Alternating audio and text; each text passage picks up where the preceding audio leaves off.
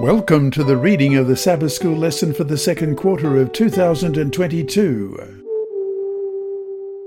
Welcome to lesson number 9 in the series on Genesis, titled Jacob the Supplanter. It's ready for teaching on May 28, and my name's Percy Harold. Sabbath afternoon, May 21. Before we start, let's pray. Our Heavenly Father, once again we open your word and we come humbly before you, because you have shown in your word, not only are you the God who created the universe, but also the God who provides our salvation. And as we study more of the history of what happened in the early parts of this earth's history, as we look at the story of Jacob and those around him, we pray that we may not only just see your hand in his life and in the lives of those around him, but that we may know that your Holy Spirit is here with us, that you are with us to bless us and guide us in our daily livings. And Lord, today I'd like to pray for those who are listening in Tehran in Iran, or those in Kathmandu in Nepal, or Bangkok in Thailand, or Caracas in Venezuela, or Blantyre in Malawi, or Hamilton, New Zealand, or Monterrey in Mexico, or San Juan in Puerto Rico, or Manchester in the United Kingdom, or Washington, D.C., wherever people are listening, dear Lord, right now, I pray that you will bless them and that your word will become an open book for them. In Jesus' name we pray. Amen. Our memory text this week is Genesis chapter 27 and verse 36. And Esau said, "Is he not rightly named Jacob? For he has supplanted me these 2 times. He took away my birthright, and look now, he has taken away my blessing."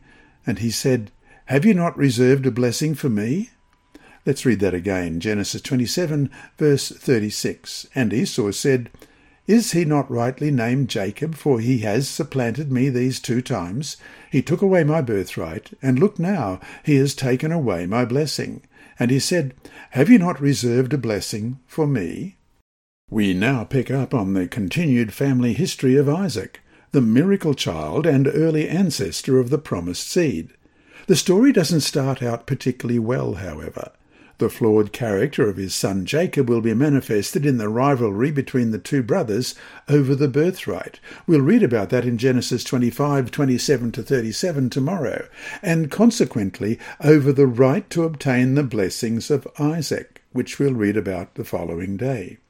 Because Jacob deceives his father and steals the blessing from his older brother, he will have to flee for his life.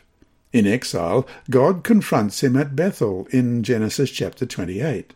From then on, Jacob the deceiver will experience some deception himself. Instead of Rachel, whom Jacob loves, in Genesis 29, Leah, the older daughter, will be given to Jacob, and he will have to work 14 years to earn his wives. Yet Jacob also will experience God's blessing, for in exile he will have 11 of his sons, and God will increase his wealth.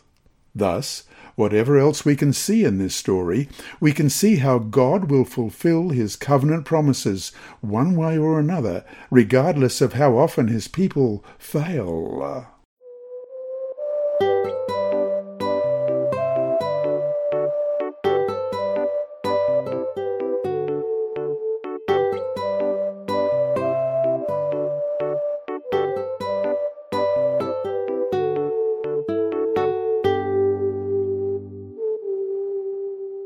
Sunday, May 22, Jacob and Esau. Read Genesis chapter 25, verses 21 to 34. Compare the 2 personalities of Jacob and Esau. What qualities of Jacob predisposed him to be worthy of Isaac's blessing? Genesis 25, beginning at verse 21. Now Isaac pleaded with the Lord for his wife because she was barren. And the Lord granted her plea, and Rebekah, his wife, conceived. But the children struggled together within her, and she said, "If all is well, why am I like this?" So she went to inquire of the Lord. And the Lord said to her, 2 nations are in your womb, 2 people shall be separated from your body. 1 people shall be stronger than the other, and the older shall serve the younger. So when her days were fulfilled for her to give birth, indeed there were twins in her womb, and the first came out red. He was like a hairy garment all over, so they called his name Esau. Afterward his brother came out, and his hand took hold of Esau's heel, so his name was called Jacob. Isaac was 60 years old when she bore them. So the boys grew, and Esau was a skilful hunter, a man of the field. But Jacob was a mild man, dwelling in tents. And Isaac loved Esau because he ate of his game, but Rebekah loved Jacob. Now Jacob cooked a stew, and Esau came in from the field, and he was weary. And Esau said to Jacob, "Please feed me with that same red stew, for I am weary." Therefore his name was called Edom. But Jacob said, "Sell me your birthright as of this day." And Esau said, "Look, I am about to die, so what is this birthright to me?" Then Jacob said, "Swear to me as of this day." So he swore to him and sold his birthright to Jacob. And Jacob gave Esau bread and stew of lentils. Then he ate and drank, arose, and went his way. Thus Esau despised his birthright. Already from their mother's womb we understand that Jacob and Esau are different and will struggle against each other.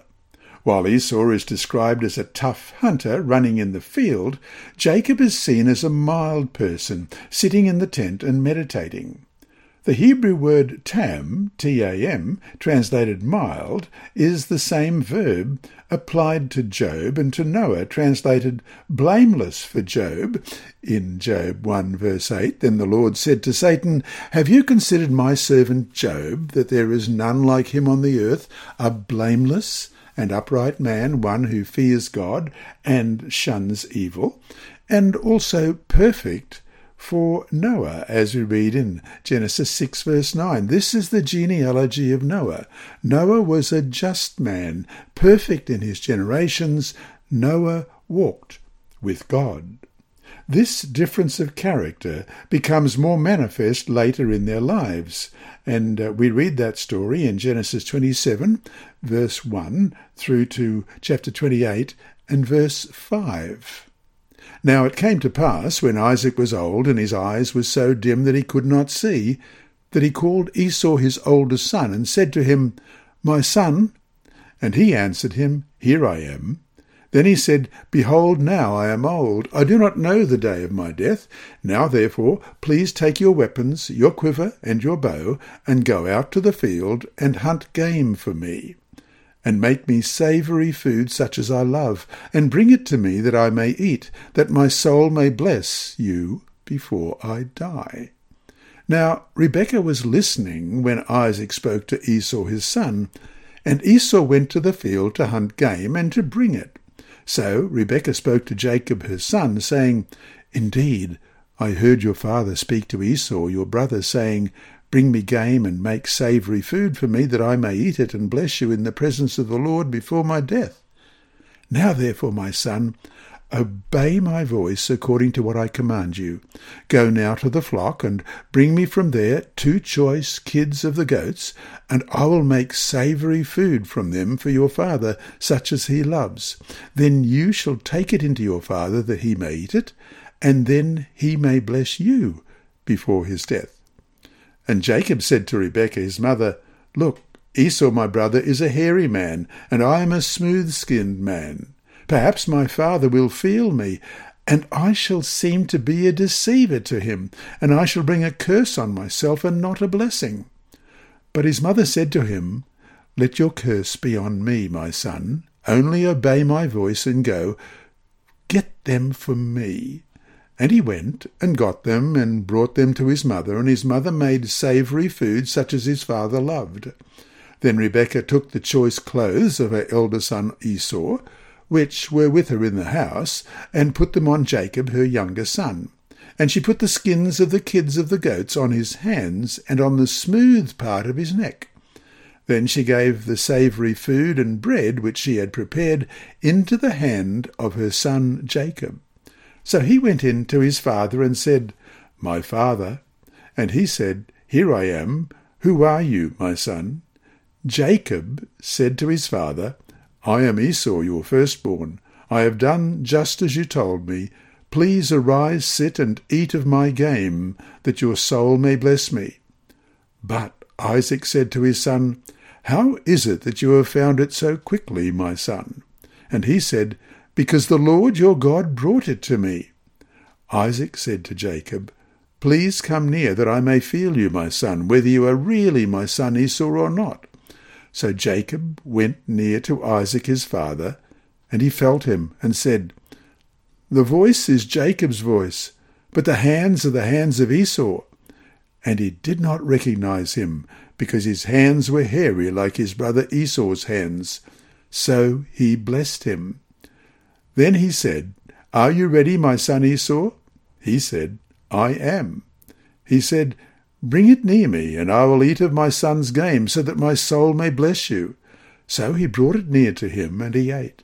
And he brought him wine, and he drank. Then his father Isaac said to him, Come near now, and kiss me, my son.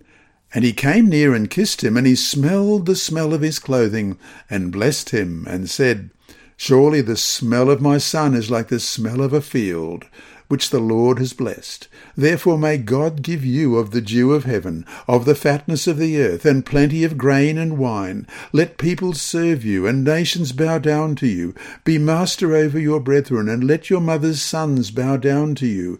Cursed be every one who curses you, and blessed be those who bless you. Now it happened, as soon as Isaac had finished blessing Jacob, and Jacob had scarcely gone out from the presence of Isaac his father, that Esau his brother came in from his hunting.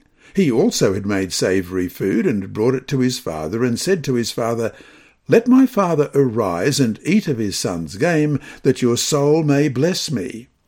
And his father Isaac said to him, Who are you? And he said, I am your son, your firstborn Esau. Then Isaac trembled exceedingly, and said, Who? Where is the one who hunted game and brought it to me? I ate all of it before you came, and I have blessed him, and indeed he shall be blessed. When Esau heard the words of his father, he cried with an exceeding great and bitter cry, and said to his father, Bless me also, O my father. But he said, Your brother came with deceit, and has taken away your blessing.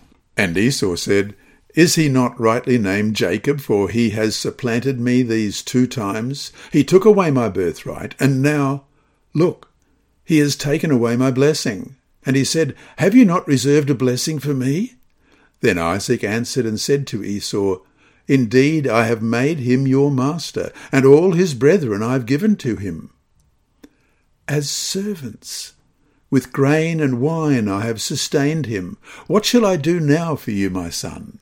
And Esau said to his father, Have you only one blessing, my father? Bless me also, O my father. And Esau lifted up his voice and wept.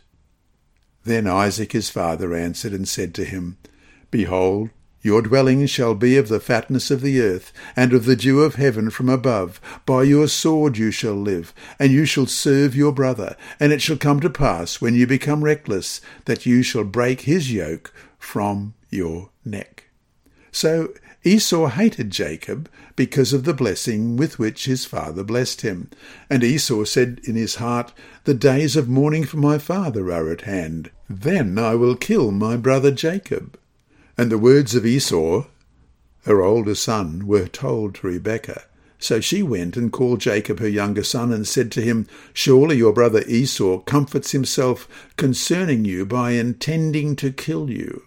Now therefore, my son, obey my voice. Arise, flee to my brother Laban in Haran, and stay with him a few days, until your brother's fury turns away, until your brother's anger turns away from you, and he forgets what you have done to him. Then I will send and bring you from there. Why should I be bereaved also of you both in one day? And Rebekah said to Isaac, I am weary of my life because of the daughters of Heth. If Jacob takes a wife of the daughters of Heth, like those who are the daughters of the land, what good will my life be to me? Then Isaac called Jacob and blessed him and charged him and said to him, You shall not take a wife from the daughters of Canaan. Arise, go to Paddan Aram, to the house of Bethuel, your mother's father, and take yourself a wife from there of the daughters of Laban, your mother's brother.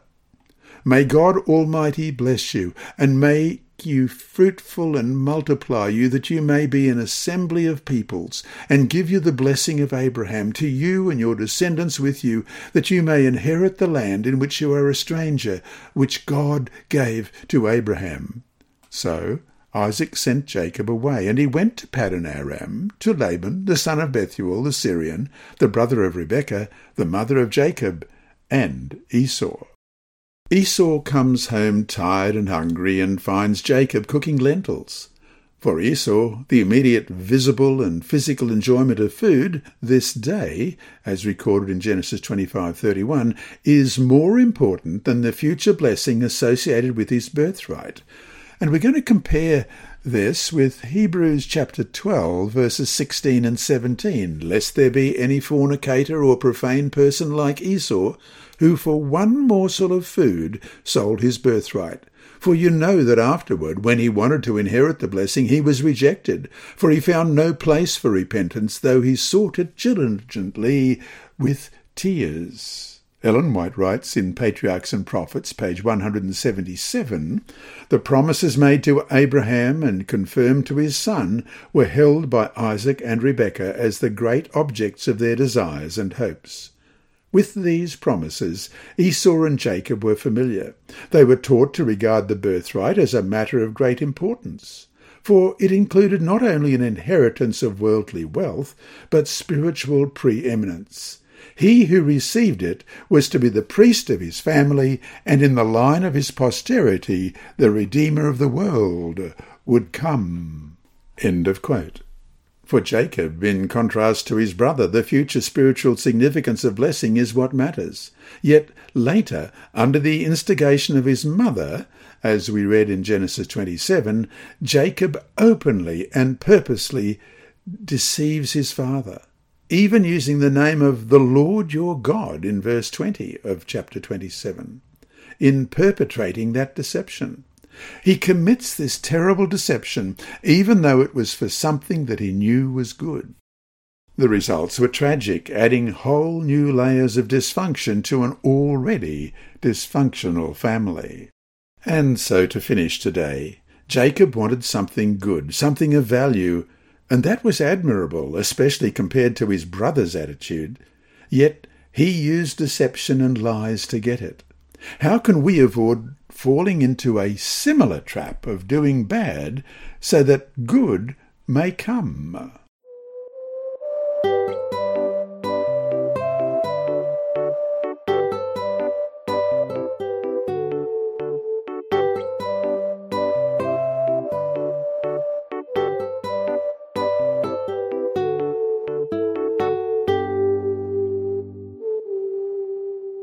Monday, May 23. Jacob's ladder. As soon as Esau learns that Jacob has received his father's blessing, he understands that he has been deceived and supplanted by his brother.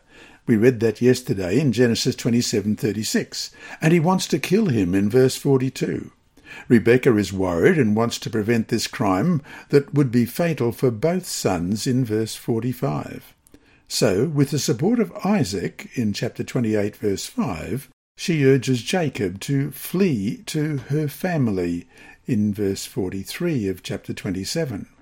On his way to exile, Jacob encounters God in a dream at a place that he will call Bethel, the house of God, and there will make a vow. Compare Genesis 28:10-22 with Genesis 11:1-9. How is Bethel different from Babel? What lesson can we learn about our relationship with God from Jacob's experience at Bethel versus what happened at Babel? First of all, Genesis 28, beginning at verse 10. Now Jacob went out from Beersheba and went toward Haran. So he came to a certain place and stayed there all night because the sun had set. And he took one of the stones of that place and put it at his head, and he lay down in that place to sleep. Then he dreamed, and behold, a ladder was set up on the earth, and its top reached to heaven, and there the angels of the Lord were ascending and descending on it. And behold, the Lord stood above it and said, I am the Lord God of Abraham your father, and the God of Isaac. The land on which you lie I will give to you and your descendants. Also your descendants shall be as the dust of the earth. You shall spread abroad to the west and to the east, to the north and the south, and in you and in your seed all the families of the earth shall be blessed. Behold, I am with you and will keep you wherever you go, and will bring you back to this land. For I will not leave you until I have done what I have spoken to you. Then Jacob awoke from his sleep and said, Surely the Lord is in this place, and I did not know it. And he was afraid and said, How awesome is this place! This is none other than the house of God, and this is the gate of heaven. Then Jacob arose early in the morning and took the stone that he had put at his head, set it up as a pillar, and poured oil on top of it. And he named the name of that place Bethel. But the name of the city had been Luz previously. Then Jacob made a vow, saying, If God will be with me, and keep me in this way that I am going, and give me bread to eat and clothing to put on, so that I come back to my father's house in peace, then the Lord shall be my God. And this stone which I have set as a pillar shall be God's house, and of all that you give me I will surely give 1/10 to you. And Genesis chapter 11 verse 1. Now the whole earth had one language and one speech, and it came to pass, as they journeyed from the east, that they found a plain in the land of Shinar, and they dwelt there. Then they said to one another, Come, let us make bricks and bake them thoroughly. They had brick for stone, and they had asphalt for mortar. And they said, Come, let us build ourselves a city and a tower whose top is in the heavens. Let us make a name for ourselves, lest we be scattered abroad over the face of the whole earth. But the Lord came down to see the city and the tower which the sons of men had built. And the Lord said, Indeed, the people are one, and they all have one language, and this is what they begin to do. Now nothing that they propose to do will be withheld from them. Come, let us go down, and there confuse their language, that they may not understand one another's speech. So the Lord scattered them abroad from there over the face of all the earth, and they ceased building the city. Therefore its name is called Babel, because there the Lord confused the language of all the earth, and from there the Lord scattered them abroad over the face of all the earth. In this dream, Jacob sees an extraordinary ladder that is connected with God. The same Hebrew verb natsav, N-A-T-S-A-V, is used to refer to the ladder that is set up in Genesis 28, verse 12, and the Lord who stood in the following verse. Verse 13, as if the ladder and the Lord are the same thing. The ladder is linked to the attempt at Babel to reach heaven. Like the Tower of Babel, the ladder is to reach the door of heaven. But while the Tower of Babel represents the human effort to go up and reach God, the ladder of Bethel emphasizes that access to God can be achieved only through God's coming to us, and not through human effort. As for the stone on which Jacob had put his head and had his dream, it becomes the symbol of Beth-El, the house of God, in verse 17. We'll compare that with chapter 28 and verse 22. And this stone which I have set as a pillar shall be God's house, and of all that you give me I will surely give 1/10 to you. Which points to the temple, the sanctuary, the centre of God's saving activity for humanity. Yet Jacob does not limit to the spiritual and the mystical his expression of worship and sense of awe concerning what had happened to him.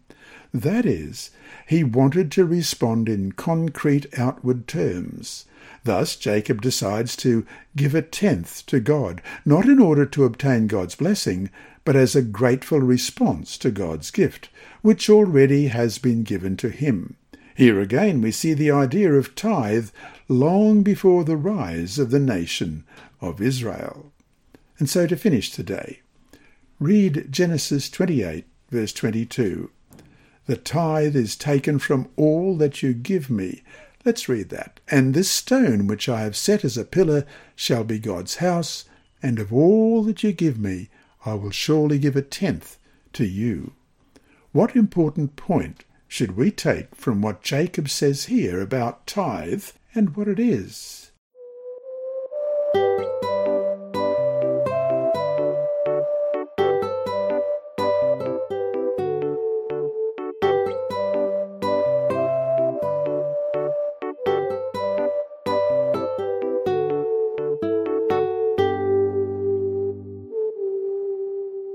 Tuesday, May 24. The deceiver deceived. Read Genesis chapter 29, verses 1 to 30. How and why does God allow for Laban's deception? What lessons did Jacob learn? Genesis 29, beginning at verse 1. So Jacob went on his journey and came to the land of the people of the east. And he looked and saw a well in the field, and behold, there were 3 flocks of sheep lying by it, for out of that well they watered the flocks. A large stone was on the well's mouth. Now all the flocks would be gathered there, and they would roll the stone from the well's mouth, water the sheep, and put the stone back in its place on the well's mouth. And Jacob said to them, My brethren, where are you from? And they said, We are from Haran. Then he said to them, Do you know Laban the son of Nahor? And they said, We know him.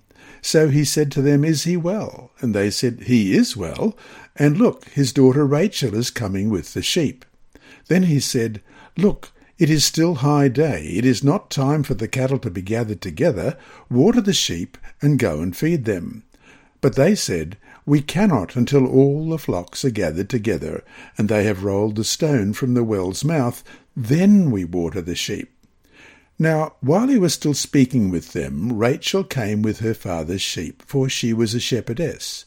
And it came to pass, when Jacob saw Rachel, the daughter of Laban his mother's brother, and the sheep of Laban his mother's brother, that Jacob went near and rolled the stone from the well's mouth, and watered the flock of Laban his mother's brother.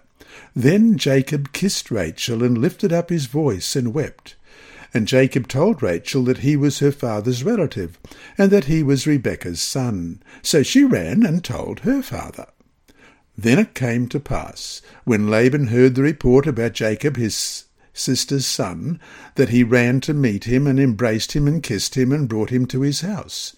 So he told Laban all these things. And Laban said to him, Surely you are my bone and my flesh. And he stayed with him for a month. Then Laban said to Jacob, Because you are my relative, should you therefore serve me for nothing? Tell me, what should your wages be? Now Laban had 2 daughters. The name of the elder was Leah, and the name of the younger was Rachel. Leah's eyes were delicate, but Rachel was beautiful of form and appearance. Now Jacob loved Rachel, so he said, I will serve you 7 years for Rachel, your younger daughter. And Laban said, It is better that I give her to you than that I should give her to another man. Stay with me.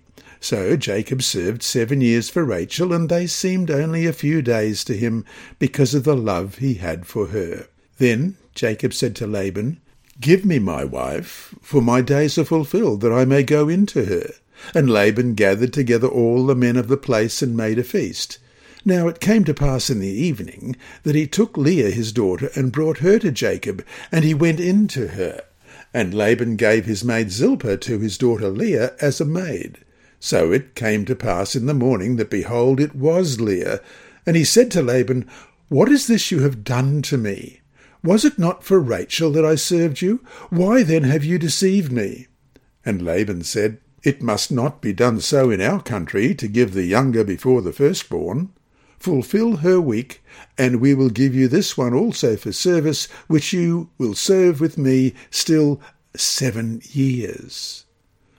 Then Jacob did so, and fulfilled her week. So he gave him his daughter Rachel as wife also, and Laban gave his son Bilhah to his daughter Rachel as a maid. Then Jacob also went into Rachel, and he also loved Rachel more than Leah, and he served with Laban still another 7 years.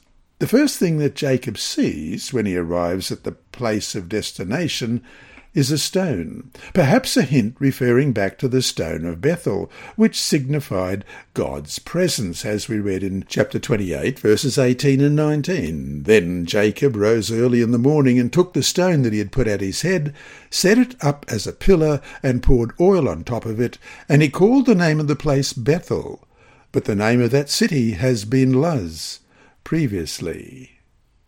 It is this stone that will, after all, give Jacob the opportunity to interact with Rachel. When Jacob hears from the standing shepherds that Rachel is coming with her sheep to water her flock, he urges the shepherds to roll away the stone. They refuse, which gives Jacob the opportunity to do it alone, and to introduce himself to Rachel, which he did in verse 11. Rachel responds by running to her family. This first contact between Jacob and Rachel was productive. Jacob loved Rachel, it said in verse 18, so much that the 7 years he worked for Laban in exchange for Rachel were like a few days, we read in verse 20. However, after these 7 years, Jacob is deceived. On the night of the wedding, it is Leah, the elder sister, and not Rachel, whom Jacob discovers in his bed. Taking advantage of the confusion of the feast and of Jacob's intense emotion and vulnerability, Laban had managed this trick. Interestingly, Jacob uses the same root word for deceive in Genesis 29:25 that Isaac had used to characterize Jacob's behavior toward his father and his brother in chapter 27, verse 35. But he said, "Your brother came with deceit and has taken away your blessing." Note that the same thinking also is implied in the lex talionis, law of retaliation, eye for eye, tooth for tooth, of Exodus 21, verse 24. And we'll compare this with Genesis chapter 9 and verse 6. "Whoever sheds man's blood, by man his blood shall be shed, for in the image of God he made man." This forces the culprit to identify with his or her victim, in that the culprit faces what the victim did. In a similar way, then, what Jacob had done to someone else had now been done to him. Jacob understands now what it means to be the victim of deception. Ironically, God teaches Jacob about his own deception through Laban's deception. Although Jacob, as deceiver in Genesis 27:12, knows well what deception means, he is surprised when he is the victim of deception. Genesis 27:12, "Perhaps my father will feel me, and I shall seem to be a deceiver to him, and I shall bring a curse on myself, and not a blessing." Thus he asks the question, "Why have you deceived me?" in Genesis 29, verse 15, which shows that he knows deception is wrong. So to finish the day, though Jacob was the deceiver, he himself was the deceived.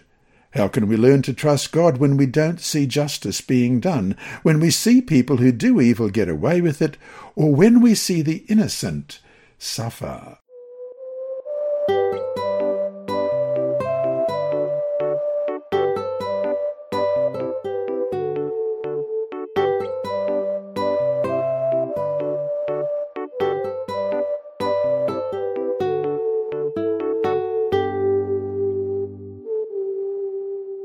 Wednesday, May 25. The blessing of the family.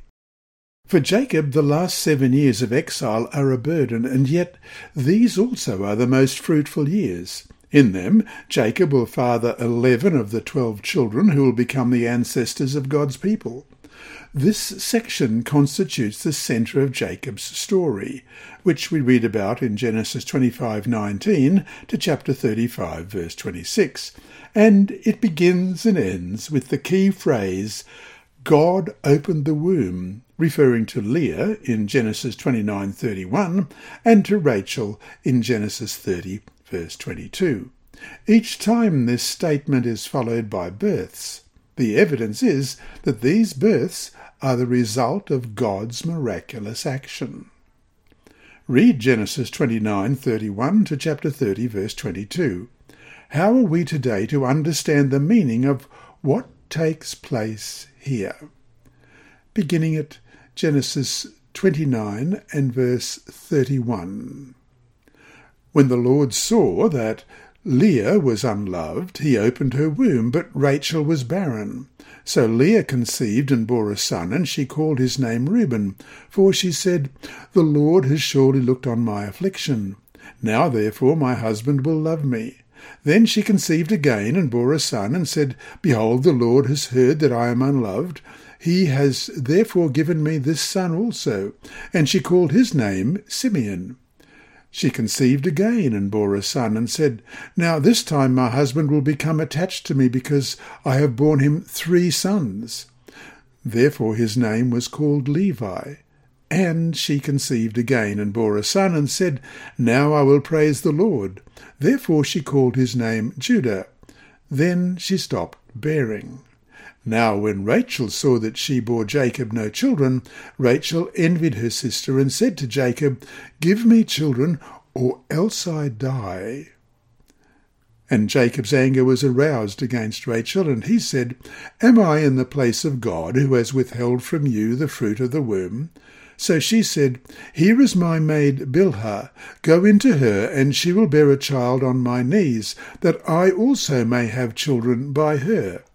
Then she gave him Bilhah, her maid, as wife, and Jacob went into her.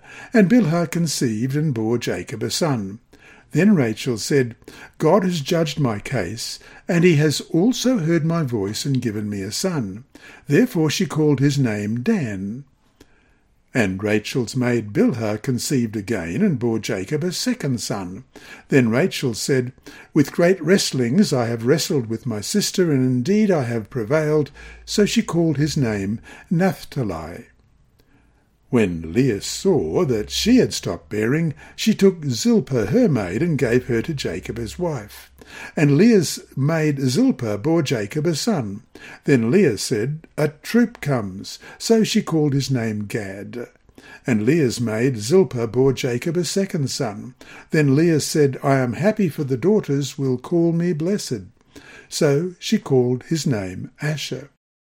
Now Reuben went in the days of wheat harvest, and found mandrakes in the field, and brought them to his mother Leah. Then Rachel said to Leah, "Please give me some of your son's mandrakes." But she said to her, "Is it a small matter that you have taken away my husband? Would you take away my son's mandrakes also?" And Rachel said, "Therefore he will lie with you tonight for your son's mandrakes." When Jacob came out of the field in the evening, Leah went out to meet him and said, "You must come in to me, for I have surely hired you with my son's mandrakes." And he lay with her that night. And God listened to Leah, and she conceived and bore Jacob a 5th son. Leah said, "God has given me my wages, because I have given my maid to my husband." So she called his name Issachar. Then Leah conceived again and bore Jacob a 6th son. And Leah said, "God has endowed me with a good endowment. Now my husband will dwell with me, because I have borne him 6 sons. So she called his name Zebulun. Afterward she bore a daughter, and called her name Dinah. Then God remembered Rachel, and God listened to her, and opened her womb. God opened Leah's womb, and she had a son, Reuben, whose name contains the verb ra'ah, that's R-A'-ah, which means to see. Because God saw that she was unloved by Jacob in Genesis 29:31, this child was compensation for her in her pain and suffering. In addition, she gives the name of Simeon, which contains the verb shama, S-H-A-M-A, or heard, to her second son, because God had heard, Shama, the depth and the humiliation of her pain, and thus had pity on her, just as he had heard Hagar's affliction. We read that in Genesis 29, verse 33. Leah's son Simeon also will resonate with the name of Hagar's son Ishmael, which means God will hear. Let's look at Genesis chapter 16 and verse 11. And the angel of the Lord said to her, Behold, you are with child, and you shall bear a son. You shall call his name Ishmael, because the Lord has heard your affliction. When Leah gives birth to her last son, she calls him Judah, which means praise. Leah does not refer to her pain or even her blessing anymore. She just focuses on God and praises him for his grace.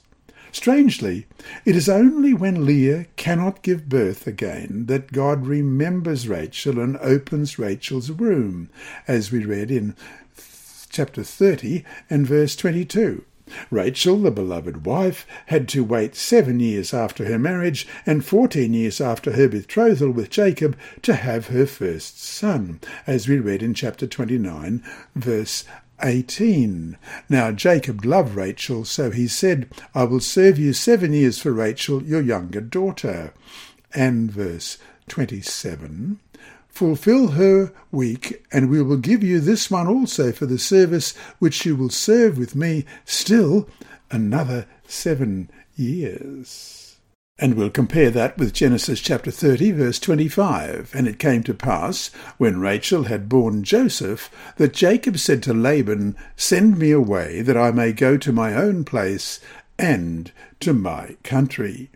She gave him the name of Joseph to signify that God had taken away, the word is Asaph, Asaph, my reproach, and shall add Yasaph, Yasaph, to me another son, as we read in Genesis chapter 30, verses 23 and 24. And she conceived and bore a son, and said, God has taken away my reproach. So she called his name Joseph, and said, The Lord shall add to me another son.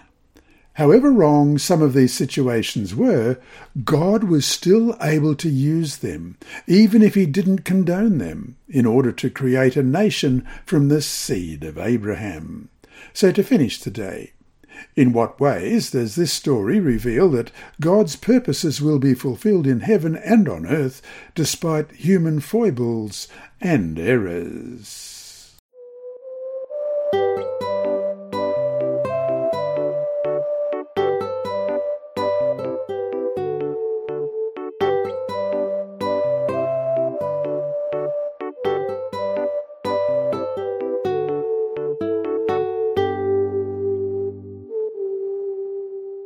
Thursday, May 26, Jacob leaves. In this story, Jacob, who deceived his father and his brother to acquire the family birthright, and who stole the blessing that Isaac designed to give to his elder son, nevertheless remained passive toward Laban and served him faithfully. Jacob knows well that he has been deceived by his father-in-law, and yet he let it go. It is difficult to understand Jacob's passivity considering his temperament. Jacob could have revolted, or at least resisted Laban, or bargained with him, but he didn't. He just did what Laban asked, no matter how unfair it all was. Nevertheless, at the birth of Rachel's first son, Joseph, Jacob finally reached the 14th year of his service to Laban, as we read in Genesis chapter 30 and verse 26. Give me my wives and my children for whom I have served you, and let me go, for you know my service which I have done for you. And now considers leaving Laban in order to return to the promised land.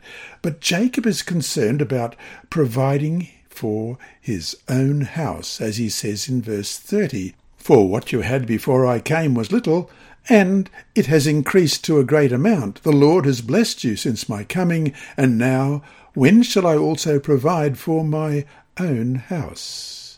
Read Genesis chapter 30, verses 25 to 32. What is happening here, and what kind of reasoning does Jacob use? What is Laban's response? Genesis 30, beginning at verse 25, And it came to pass, when Rachel had borne Joseph, that Jacob said to Laban, Send me away, that I may go to my own place and to my country. Give me my wives and my children, for whom I have served you, and let me go. For you know my service which I have done for you. And Laban said to him, Please stay, if I have found favour in your eyes, for I have learned by experience that the Lord has blessed me for your sake. Then he said, "Name me your wages, and I will give it." So Jacob said to him, "You know how I have served you, and how your livestock has been with me. For what you had before I came was little, and it has increased to a great amount. The Lord has blessed you since my coming, and now when shall I also provide for my own house?" So he said, "What shall I give you?" And Jacob said, "You shall not give me anything. If you will do this thing for me, I will again feed and keep your flocks.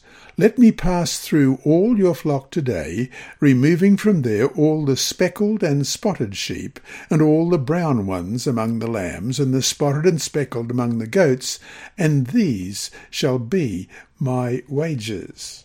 It had been a very long detour for Jacob, who had long been gone from home. It probably had not been his original intention to stay away from his country for so long, but events kept him away for years. It's now time to return home, and what a family he will return with, too. Meanwhile, Jacob's unnatural compliance suggests that Jacob has perhaps changed. He has understood the lesson of faith. That is, Jacob waits for God's signal to go. It is only when God speaks to him that Jacob decides to move. God reveals himself to Jacob as the God of Bethel and commands Jacob to leave Laban's house and return to your family, as it says in verse 13 of chapter 31. "I am the God of Bethel, where you anointed the pillar and where you made a vow to me. Now arise, get out of this land and return to the land of your family," with the same words that God used to call Abram to leave from your family in Genesis chapter 12, verse 1.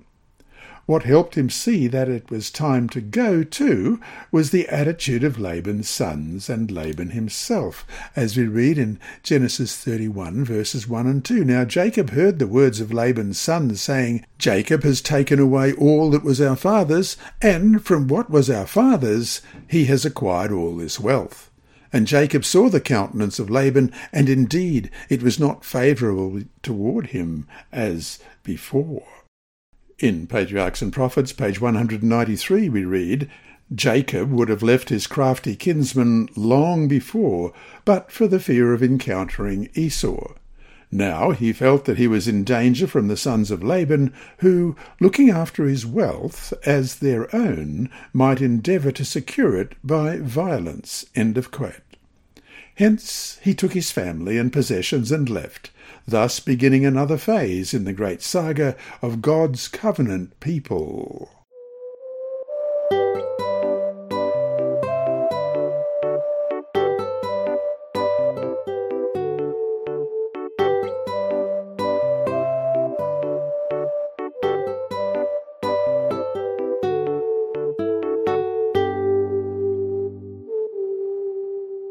Friday, May 27. God chose Jacob not because he deserved it, but because of his grace. And yet Jacob worked hard to try to deserve grace, which itself is a contradiction. If he deserved it, then it wouldn't be grace, it would be works, which is contrary to the gospel. Let's read Romans chapter 4, verses 1 to 5. "What then shall we say that Abraham our father has found according to the flesh? For if Abraham was justified by works, he has something to boast about, but not before God. For what does the Scripture say? Abraham believed God, and it was accounted to him for righteousness. Now to him who works, the wages are not counted as grace, but as debt. But to him who does not work, but believes on him who justifies the ungodly, his faith is accounted for righteousness." Only later did Jacob start to understand the significance of God's grace and what it meant to trust God, to live by faith, and to be completely dependent on the Lord. Jacob's experience contains an important lesson for the ambitious person.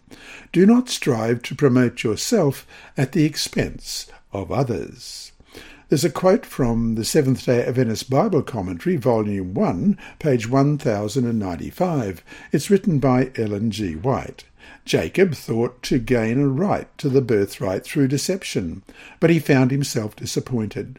He thought he had lost everything, his connection with God, his home and all, and there he was, a disappointed fugitive. But what did he do? He looked upon him in his hopeless condition. He saw his disappointment, and he saw there was material there that would render back glory to God. No sooner does he see his condition than he presents the mystic ladder, which represents Jesus Christ. Here is man who had lost all connection with God, and the God of heaven looks upon him and consents that Christ shall bridge the gulf which sin has made. We might have looked and said, I long for heaven, but how can I reach it? I see no way. That is what Jacob thought. And so God shows him the vision of the ladder, and that ladder connects earth with heaven, with Jesus Christ. A man can climb it, for the base rests upon the earth, and the topmost round reaches into heaven. End of quote. And that brings us to our 2 discussion questions for this week. 1.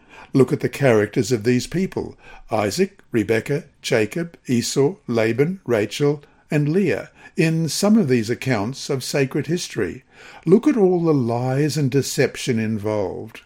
What does this teach us about human nature in general and God's grace? And 2.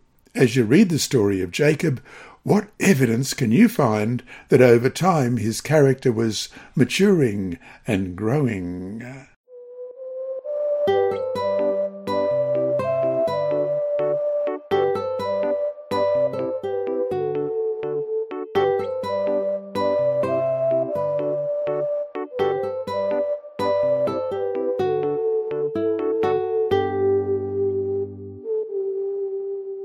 Inside Story. Our mission story this week is titled My Most Valuable Possession, and once again it's written by Theda Paynar. As is my custom, I opened my Bible to read on a flight from Namibia to South Africa. Immediately a young man beside me spoke up. "Is that a Bible?" he asked. He apparently was from Eastern Europe. "Yes, it's a Bible," I said. "Do you believe in the Bible?" he inquired. "Yes, with all my heart." He said his grandparents used to read the Bible to him, but that he didn't believe the stories, especially creation. I shared my life-changing experience as a person who had returned to God after 15 years on my own and was led by him to a place of safety in the world. He was interested in my story. "Can I hold your Bible, please?" he asked. It was thrilling to see my Bible in his hands. It seemed to make a big impression on him. After he handed it back, I read out loud from Isaiah 43. He listened with interest to God's promises of protection. Before the plane landed, I asked, "Would you accept a gift?" In my bag, I had a copy of Steps to Christ. He didn't want to take the book, but I assured him that I had another copy. "If you have any questions, please text me," I said, writing my phone number inside the cover. To my surprise, within a day of my arrival home in Ireland, he texted, "I'm home safely." I prayed, "I don't think this is a coincidence." He wrote that he had met a woman in Namibia who prayed daily. Seeing that, I started thinking about my grandparents reading the Bible, and then I met you, he said. "I don't believe in coincidences," I said. "Let God speak to your heart." We texted every so often, and I sent Bible verses. One day he sent me a picture of a church. "I live next to this church," he said. I replied that I wanted to mail him a history of the Christian church, and when I received his address, I sent him The Great Controversy. Sometime later, someone sent me a video about the plan of salvation, and I passed it on to him. He responded, "This is so amazing." I prayed, "Lord, I need to know what might work in his life." A strong thought came to mind. He held your Bible. Give him your Bible. I have decided to mail my Bible to him. I have written a letter saying, "This is my most precious possession." God gave his only Son, the most precious thing that he had, for our salvation. I hope you will read this. My Most Precious Possession. This mission story illustrates spiritual growth objective number 5 of the Seventh-day Adventist Church's I Will Go strategic plan, to disciple individuals and families into spirit-filled lives. You can read more about this on iwillgo2020.org. This lesson was read by Dr. Percy Harold for Christian Services for the Blind. Sponsored by the Sabbath School Department and distributed through Hope Channel Australia, this podcast is also redistributed by Hope Channel Germany, Christian Record Services for the Blind. It is also available on SoundCloud and through multiple podcast distributors, including Apple iTunes. And you can listen and watch at the same time on YouTube. Remember, God is always faithful.